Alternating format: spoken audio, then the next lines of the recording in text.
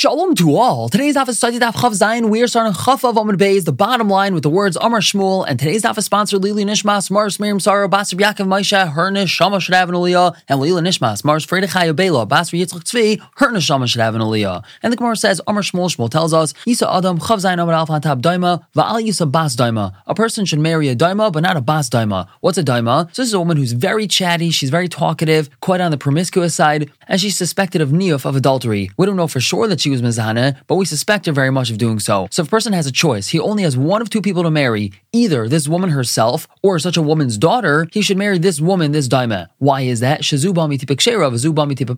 Because this woman, this daima, even though she herself is inappropriate, she's promiscuous, she came from a kosher tipa, her mother was kosher, and so we know that she was conceived and born in a kosher environment, so we know for sure that she herself is kosher. But this woman's daughter very possibly came from a tipa psula. It's very possible that the mother of this bas daima was mizane and had this daughter of hers biznus, and that would make her daughter puzzle. So don't marry the daughter. Whereas Rabbi Yechon says the opposite. Yisa adam bas daima va'al yisa daima. A person should marry the daughter of this daima, but not the daima herself. Why? Shezu amedz b'chaskas kashros. V'zu ein amedz b'chaskas kashros. That's because the daughter of this daima, she has a chaskas kashros. Why does she have a chaskas kashros? Because we say that roiv be'ilos are acher habal. That even if a woman is going to be mizane, the majority of the be'ilos that she's going to have is going to be with her husband, and therefore a daughter of hers does have a chaskas kashros. Whereas she herself, she doesn't have a chaskas kashros, since we suspect her of adultery, so that would make her usher now, and a person shouldn't marry her. Now the Gemara asks in Rabbi Yechanan, Meisveh, we have a brayso that says, Noisa adam daima, a person should marry a daima. Clearly a person should marry the daima herself, and not the bas daima. Some Rav, he answers, V'tizbra, do you really think it's logical to say, that Noisa lechatchila, he should marry such a woman? Obviously lechatchila, a person shouldn't marry this woman. Ella, really what the brayso means to say, is im nasa. If he married her, it's okay, he can stay married to her. So since anyway we have to explain this brayso, because the wording that we currently have doesn't sit right with us, so Tani Nami, we could also tweak the brayso a little bit to say bas daima, meaning that if a person got married to a bas daima, that's okay. Meaning once we're changing the brayso, we could change it around completely. And Hilchsa, the halacha is Yisa adam bas daima va'al yisa daima. If a person only has one of two people to marry, a bas daima or a daima, he should marry the bas daima and not the daima herself. The Tani Rav Techlifa bar Marava kamed Rabavo, Rav Techlifa bar Marava taught in front of Rabavo, Isha mezane boneh ksherin. If a woman is mezane, her children are kosher. Why is that? Because Rav Be'ilas Achar Abal, because the majority of bia that she has is going to be with her husband and not with the person that she's being mezane with. So therefore, when she has a child, we can assume that it comes from her husband. Now, by Rav Amar asked the following question: Let's say this woman is a very big prutza. She's not just a daimeh, she's suspected of adultery, that maybe she was mezane from time to time. This woman is a really big prutza, and we know almost for sure that she's mezane all the time. So what about her children? Do we say that her children are most probably from her husband? And we clarify this. According to the man to Amar, that a woman only becomes pregnant around the time of her period. This is not a question. He doesn't know, meaning her husband doesn't know when her period is, so he's not going to guard her and make sure that she doesn't go running off with another man at this point in time, because again, he doesn't know when her period is. So according to that man to Amar, her children are for sure not b'cheskas kashros. What's your question? According to the man to Amar, that a woman only becomes pregnant right around her time of Tevila. What do we say? Since her husband knows when she goes to the mikvah, that's something that he's able to know. So Nituri Mintarla, he's able to guard her and make sure that she doesn't go running off with somebody else. And therefore she becomes pregnant, we can assume it comes from the husband. Or perhaps, since she's a very big parutz, he's not able to guard her because she's going to find a way to slip away from him even right around the time of her tefillah, and it's possible that she was with another man and became pregnant from that other man. The Gemara concludes, Teku, we're going to have to wait for Elyonav to come and answer the question. And the Gemara continues explaining that there's a number of women we said that Bezin is going to be mekana them, and Tanarbana we have a brayso. Ish, it says in the pasuk, matam lemer ish ish. Why does the pasuk have to have a double lashon of ish? We could just have the word ish once in the pasuk. So the rabbis is coming to include ish es cheresh, ish es shaita, ish es shamum, the wife of a cheresh and a shaita and a shamum, which we said which is a bigger shaita than a shaita. V'shahalach ba'alam dinas hayam. If her husband went overseas, v'shayachavish beis hasurim, or if her husband's locked up in jail, shebezim nekan lahen lapaisam miksubasan. The bezin is going to be mekana these women in order to apostle them from their ksuba if they see inappropriate behavior. Yachal aflash kaisan. You might think that bezin is going to be mekana these women even to cause them to drink. Tam Lamer, the pasuk says, behavior ishes ishtai, the man brings his wife. And since the man over here that we're talking about is unable to bring his wife, either because he's a cheresh or a shaita, or he's locked up in jail, or he's overseas, so we're not going to bring this woman to drink, but she will lose her ksuba. Now Rabbi Yossi says, aflash gaisa, that no, bezin will be makana her even to get her to drink. So how are we going to get her to drink? Her husband's not here. The answer is, when her husband comes out of jail, yashkeno, so then he's going to bring her to drink. The Gemara asks, Micah Meflagi, what's the machlekes over here? So the Gemara answers, Rabbanan Savri Be'inan Vikina Vehevi. The Rabbanan hold that we need the Kina Vehevi, that the one that did the kinoi, he's the one that has to bring her to the Beis HaMikdash. And since the husband didn't do the kinoi, so he's not bringing her to the Beis HaMikdash. Whereas Rabbi Yossi holds, Lebina V'Kina Vehevi, we don't need the same person doing the kinoi, bring her to the Beis HaMikdash. And continuing to Rabbanan, we have another brisa. The pasuk says, Asher tista isha tachas isha, that the woman strayed underneath or under the jurisdiction of her husband. What does this tell us? Hakesh ish leisha v'isha le'ish. There's a hekesh between the man and the woman to the man. L'mai helchsa, in regards to what do we have this hekesh? So Rav Sheshes tells us, Kashem she'im hu suma loy hayamashke, the same way that if he is blind, he can't bring her to drink. Because the pasuk says, V'nela me'ene isha, that what she did was hidden from the eyes of her husband, and that tells us that the only way he could bring her to drink is if she did something that was hidden from him, but technically he could have seen. But if he's blind, everything is nela me'ene isha. Everything's hidden from him because he can't see anything. So therefore he's not going to bring her to drink. Kachi, she also, im haisa suma, if she was blind, la haisa shaisa, so he's not able to bring her to drink. Now Rav Ashi explains another way, Kashem shechi geras v'gidem es la haisa shaisa, the same way that if she was lame or if she was missing her hands, he can't bring her to drink. Because it says in the pasuk, Chav zayin on bezan tap v'hemed ha'kohen esu isha l'fnei Hashem, the kohen stands the woman in front of Hashem, v'nasan al kapea, and he places the mincha on her palms, and that means that if she has a problem with her legs and therefore she can't stand, or if she doesn't have palms, so he can't place it on her kapayim, so the husband's not going to bring her to drink. Kahu, him also, im hayachiger agidem, if he was lame or if he's missing his hands, loy hayamashke, so he's not able to bring her to drink either. Mar bar Rav Ashi Amar, he explains differently, kashem shi lemes loy hashaisa, the same way that if she's a mute, he can't bring her to drink. Because the pasuk says, va'amar ha'isha amen amen, that the woman says amen amen, but if she can't speak, if she can't say amen amen, so he's not going to bring her to drink. So kahu, him also, im haya'ilim, if he was an ilim, loy hayamashke, he's not able to bring her to drink. Hadron lacharusa, Malstar finishing the fourth parak of Masechet Sotah, just like we were zeicher to finish this parak together, we should be zeicher to finish the entire Masechet together,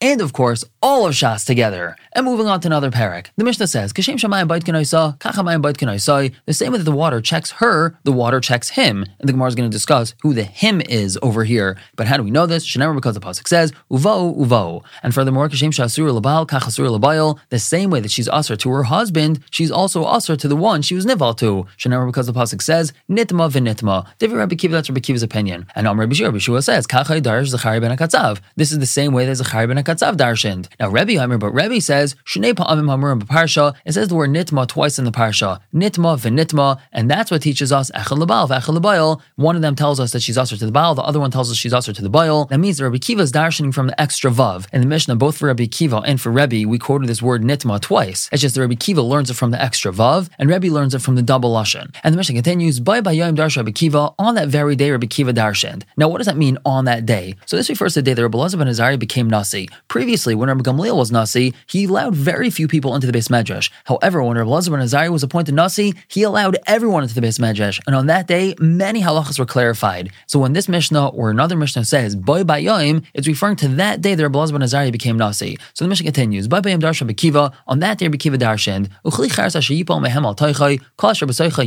This has nothing to do with Sotah, this has to do with Toma. The pasuk tells us, a kli cheres, an earthenware kli, that from them falls into it. Now this is referring to a dead sheretz falling into the kli. Anything that falls into it, yitma. Now we're going to be dashing the word yitma over here. Now, ena omer tameh, ela yitma. It doesn't say the word tameh, meaning something that's inside the kli becomes tameh. It says the word yitma. And what does that teach us? Latame acherim. That this thing becomes tameh to the extent that it could be matame other things. The word yitma over here is really read as yitama, then now it's tameh so much that it could be matame others. Now, what does that teach us? Limit al kikar sheni shemitame sashlishi. This tells us that a loaf of bread, or any sort of food, which is a sheni lotoma, could be matame a piece of chulin to become even a shlishi lotoma. And Rabbi Shua said, Mi egal offer me necha Rabbi Yechon ben Zakkai. Who's going to take the dirt off of your eyes, Rabbi Yechon ben Zakkai? Rabbi Yechon ben Zakkai had already passed away. As lashon of egal offer me necha is a lashon of tchias hamesim, meaning we're waiting for tchias hamesim for you, Rabbi Yechon ben Zakkai, so we could tell you the following. Shayisa Aimer, you used to say asadar acher l'tar kikar shlishi, that a later generation is going to be a taher kikar shlishi, meaning that a loaf of bread or food is not able to become shlishi l'toma. Shein le'meker min ha'Torah shu tameh, because there's no pasuk in the Torah that says that it could become tameh to this extent. Rabbi Kiva talmidcha maybe le'meker min ha'Torah shu tameh. Rabbi Kiva, your Talmud just brought a pasuk from the Torah that it's tameh. Shneim, because the pasuk says kasher b'seicha yitma, and we're going to discuss this at length in the Gemara. And another Joshua, Babayim Darsh Rabbi Kiva darshan on that day. Now this is referring to the cities of the Levium. Although Shevet Levi didn't get a portion of Eretz Yisrael like other Shvatim, they were given 48 cities scattered throughout Eretz Yisrael. And besides for the city itself, a certain measure of land outside the city was also given to them.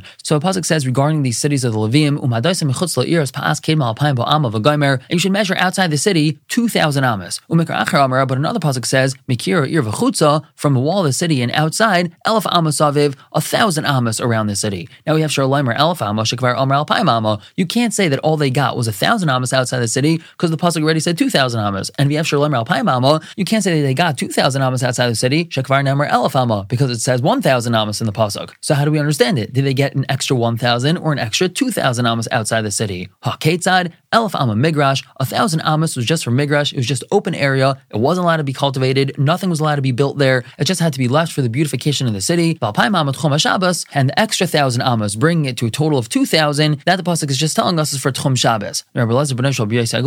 He says that elef amma migrash, the first 1,000 amas outside the city, that was just open area that wasn't allowed to be cultivated and nothing was allowed to be built in it. Again, it just had to be left for the beautification of the city. And the remaining 1,000 amas, making it a total of 2,000 amas, that the pasuk is telling us is for fields and vineyards, meaning that area is allowed to be cultivated. And another Joshua, on that day Rabbi Kiva darshaned, the pasuk says, Az Yashar Moshe b'nei Yisrael sashira azos laHashem vayomeru lemar. Then Moshe and b'nei Yisrael sang this shira to Hashem, and they said, saying. Now she'ain Talmud lemar, the pasuk doesn't have to say lemar. Ma Talmud lemar. Why does the pasuk say the word lemar? What's the question over here? So we know that anytime the pasuk says Vayomer Hashem Moshe lemar, Hashem said to Moshe, saying. The word lemar is really telling us that Hashem was telling Moshe Rabbeinu that you have to say this over to Bnei Yisrael. Vayomer Hashem Moshe, Hashem said to Moshe, lemar, you now have to say this to Am Yisrael. But we wouldn't have to have that word lemar over here by Az Yashir, because over here, no one was being told to say anything to tell to somebody else.